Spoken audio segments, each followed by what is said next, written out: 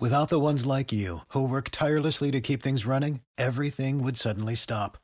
Hospitals, factories, schools, and power plants, they all depend on you. No matter the weather, emergency, or time of day, you're the ones who get it done. At Grainger, we're here for you with professional-grade industrial supplies. Count on real-time product availability and fast delivery. Call, click Grainger.com, or just stop by. Grainger, for the ones who get it done. What's the easiest choice you can make? Window instead of middle seat? Picking a vendor who sends a great gift basket? Outsourcing business tasks you hate? What about selling with Shopify? Whether you're selling a little or a lot, Shopify helps you do your thing, however you cha-ching. Shopify is the global commerce platform that helps you sell at every stage of your business. From the launch your online shop stage to the first real-life store stage, all the way to the did we just hit 1 million orders stage. Shopify's there to help you grow. Whether you're selling scented soap or offering outdoor outfits, Shopify helps you sell. Wherever and whatever you're selling, Shopify's got you covered. Sign up for a $1 per month trial period at shopify.com/try. Go to shopify.com/try now to grow your business, no matter what stage you're in. Shopify.com/try.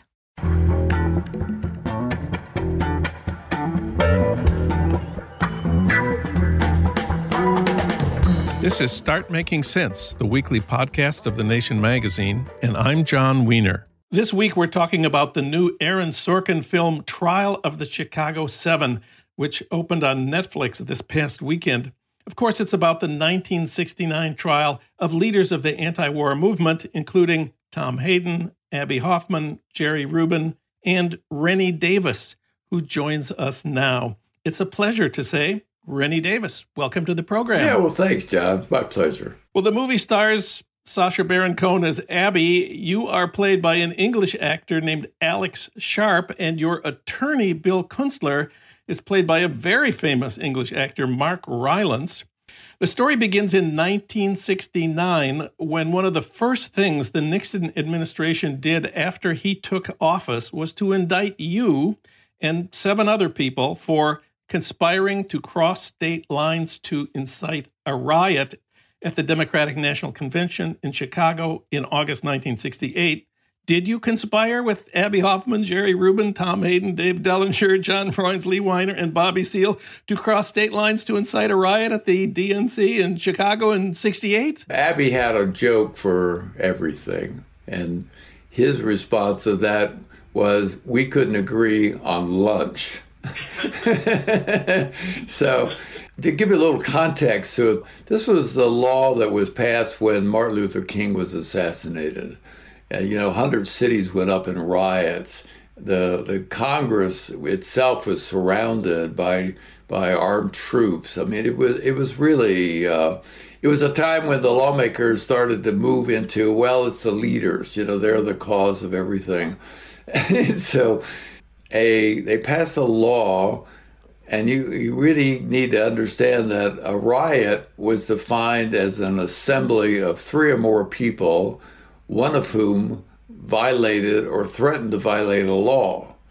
And so if you had used interstate commerce, you crossed the state line, and you had the intention, what had to do with what you wrote or what you said, okay, to incite a riot that might have happened, 3 years after you spoke, but all it was 3 people, and one of whom had a clenched fist raised in the air. You could go to jail for 5 years. And we were charged with conspiracy to do this. That meant added another 5 years to our possible sentence. So what did you do about the Democratic National Convention in Chicago in August 1968? I guess there wasn't really an issue about going, but, I was the coordinator of really the largest coalition of anti-war and civil rights organizations, not just of that time, but of all times in the country. We had 150 national organizations in coalition. Martin Luther King was in our coalition. And, I fully expected to bring 500,000 people to Chicago. Chicago at that time was holding its Democratic Convention, and they were the prosecutor of this war in Vietnam. I mean, Mayor Daley was tough. I knew Mayor Daley. You know, I'd been a community organizer in Chicago beforehand, but the idea that, kind of the right to petition the government would just be thrown out the window by denying permits, basically. So we went anyway, and, mostly our numbers obviously were reduced. It was mostly young people with a lot of courage. We knew kind of what we were going into. I mean, I had 4,000 marshals that were we were actually very well organized in this chaos, and we had 1,000 medics ready, but I don't think any of us were quite prepared. When 11 o'clock came to the curfew in the park where we were staying, the police assembled, tear gas was fired, and in they came, clubbing and beating. And it wasn't just that we were beaten as demonstrators. I mean, newsmen that everybody knew, where they represented CBS, the major networks. I watched people sitting on their front porch, just basically trying to see what was going on and get clubbed and beaten on their front porch, people who lived in Chicago. And it was an event that almost had no equal in terms of television ratings, you could say. I mean, we were watched by more people on television than watched the first man landing on the moon. And it shifted the entire opinion of the country about the Vietnam War. There was actually a Gallup poll taken 2 weeks before the convention that showed a majority of the country supported their government in a war. And 2 weeks after that convention, the same Gallup poll showed a majority of the American people now supported our position to get out. Well, I'm especially interested in the way this story is told in the Aaron Sorkin film, partly because I wrote a book about the trial. It's called Conspiracy in the Streets, The Extraordinary Trial of the Chicago Seven. In the book, I describe you as the New Left's most talented organizer. I say you did most of the real organizing for the protests at the Democratic National Convention in Chicago in 1968, but somehow that's not in the movie. Aaron Sorkin portrays you as a kind of a nerdy guy worried that his girlfriend's parents will find out that he's a radical and an activist.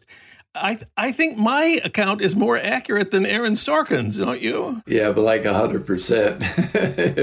Yeah, I don't know what to say. I mean, to maybe give him some slack. He was 8 years old when the trial of the Chicago Seven was happening. And he decided to basically that his own imagination would be the best drama. There was actually a Hollywood movie that was being planned during the trial, and Dustin Hoffman was playing my role, and he came to the courtroom pretty much every day, and we spoke. He was just very intent on understanding who we were and what we really thought and so forth. And while that film never got produced, it certainly suggested in an intelligent way that anyone trying to make a story, a movie on this trial, would have been better served really just to spend some time with us first and to really get to know what. It might seem hard to imagine that there's something more dramatic than your own imagination, but the trial of the Chicago 8, which became 7, really was just, as a drama, was impeccable. Well, of course, the Aaron Sorkin film is mostly a courtroom drama, and in the film, the defendants decide that only one of you will testify in the trial, and you all pick Abby Hoffman. But in reality, there was a second defendant who testified, you. Your testimony, which, is reprinted in this book of mine, took most of a week. It's still very powerful and moving. You talked about your trip to Vietnam in 1967. Tell us about that testimony that you provided in the courtroom that's missing from the Aaron Sorkin film. Well, it was our one opportunity that we had as defendants to actually speak to the jury about why we really actually came to Chicago. I was the lead organizer and coordinator of the whole coalition that came. And so on this particular trip to Vietnam, I mean, it's a real story. I mean, a woman came up to me and gave me it looks like about a tennis ball size. You know, it was an anti-personnel weapon. There were 640 of these little bomblets in a container. And basically, this woman had lost every single person in her family because of this particular bomb, and she gave it to me. This was the kind of anti-personnel weapon that was dropped by American planes by the thousands, by the millions? Yeah, it was the number one weapon used in North Vietnam. And, you know, our position as a country was that we were only attacking steel and concrete. But this bomb, you know, I explained to the jury that if this bomb went off right now, everyone here would die. But the room would be intact. We could still have another trial on the trial of the Vietnam War. The reason is that it'll send pellets into the air. If one hit your leg, it would ricochet up your leg, and you would die slow bleeding to death. This was the horror. You know, I think one of the things it was 3 days of testimony, and the jury was just in rapt attention. I mean, it really was. You know, I mean, we had people on the jury who just wouldn't buy anything that we would say, but you know, I think the judge was so upset because I was being effective with the jury that I received, 2 years and 6 months in contempt of court just for testifying. You know. So your attorneys tried to introduce an exhibit as evidence in the trial after your testimony, this American anti-personnel bomb that you had brought back from Vietnam. And the government prosecutor, Thomas Foran, objected to introducing this as evidence on the grounds that, now I'm quoting here from the transcript, quote, "The Vietnamese War has nothing to do with the charges brought in this indictment," close quote. How did Judge Hoffman rule on this objection? He ruled the same way he ruled on every single thing that the prosecutor proposed. Anything that came from the prosecutor was accepted. Anything that came from the defense in 5.5 months was denied. You know, I'm not trying to toot my horn at all. You know, I was just, you know, I knew about Vietnam. I brought back American prisoners of war from North Vietnam.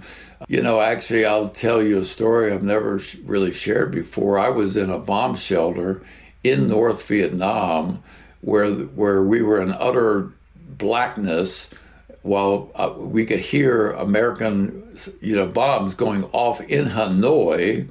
Okay, and basically they were trying to, you know, our Vietnamese hosts were trying to, you know, I guess entertain us or something. So they read news accounts, and in the news accounts of one day, they announced that the Democratic Party was holding its convention in Chicago. And they said, "Oh, aren't you from Chicago?"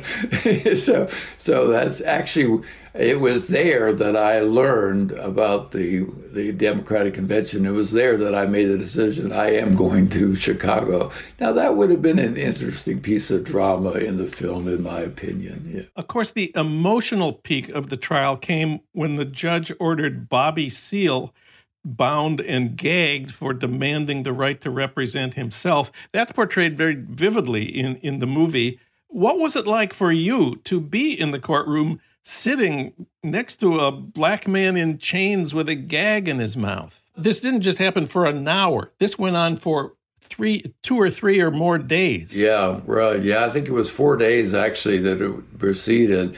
Each day got more intense. You know, the first day he could speak through his gauze easily. I demand my constitutional right to represent myself, and the jury would hear it. So the marshals each day were basically using greater force to put more gauze into his mouth, and it was just mind-blowing, you know.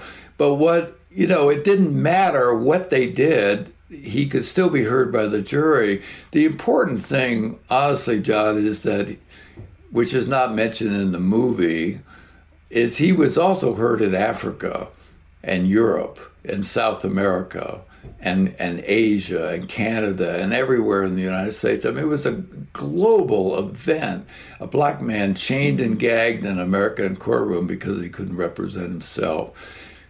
It would have been possible to include that in the movie, but it wasn't. So this is a movie that has a lot of flaws. Do you recommend that people should see it anyway? I do. I'm watching people send me Facebook posts and, give me calls and things like that.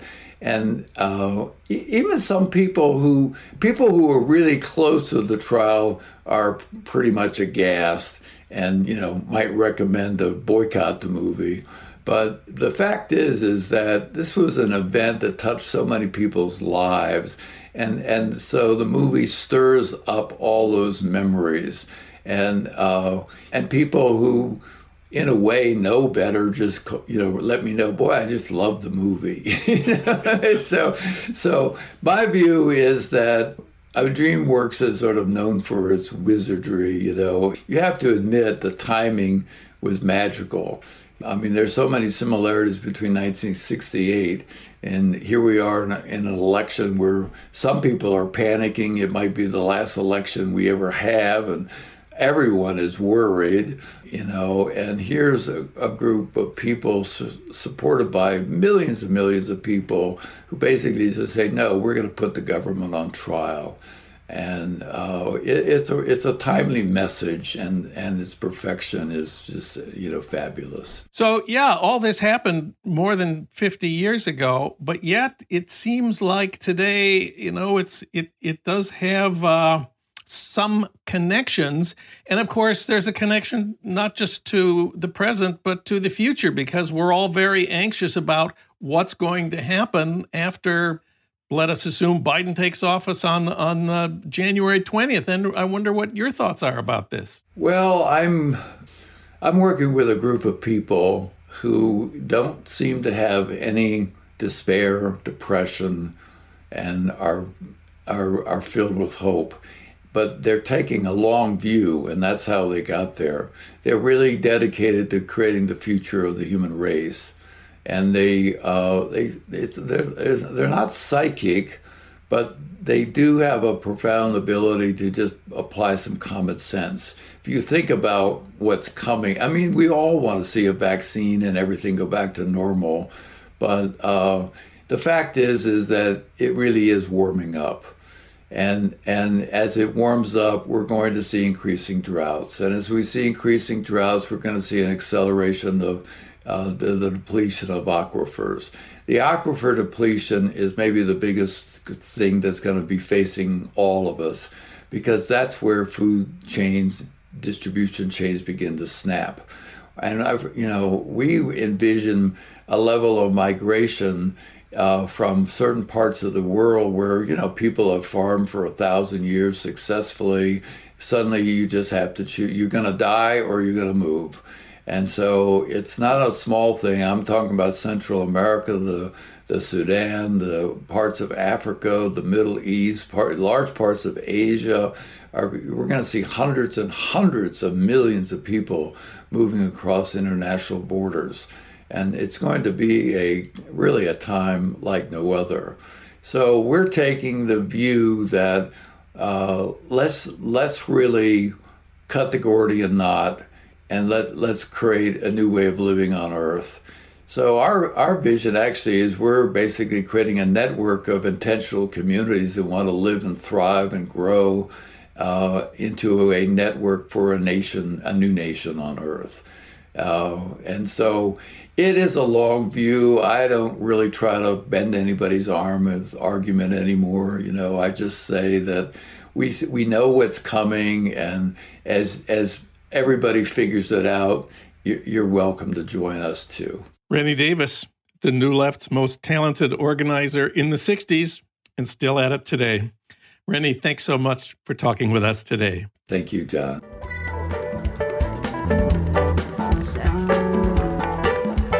You've been listening to Start Making Sense, the weekly podcast of The Nation magazine. You can hear more interviews like this one at thenation.com, and you can subscribe to Start Making Sense at iTunes Podcasts, Pocket Casts, Stitcher, or wherever you get your podcasts. I'm John Wiener.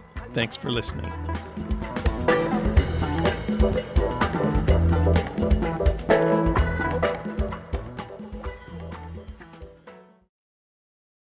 When you need need mealtime inspiration, it's worth shopping Kroger, where you'll find over 30,000 mouth-watering choices that excite your inner foodie. And no matter what tasty choice you make, you'll enjoy our everyday low prices, plus extra ways to save, like digital coupons worth over $600 each week. You can also save up to $1 off per gallon at the pump with fuel points. More savings and more inspiring flavors make shopping Kroger worth it every time. Kroger, fresh for everyone. Fuel restrictions apply.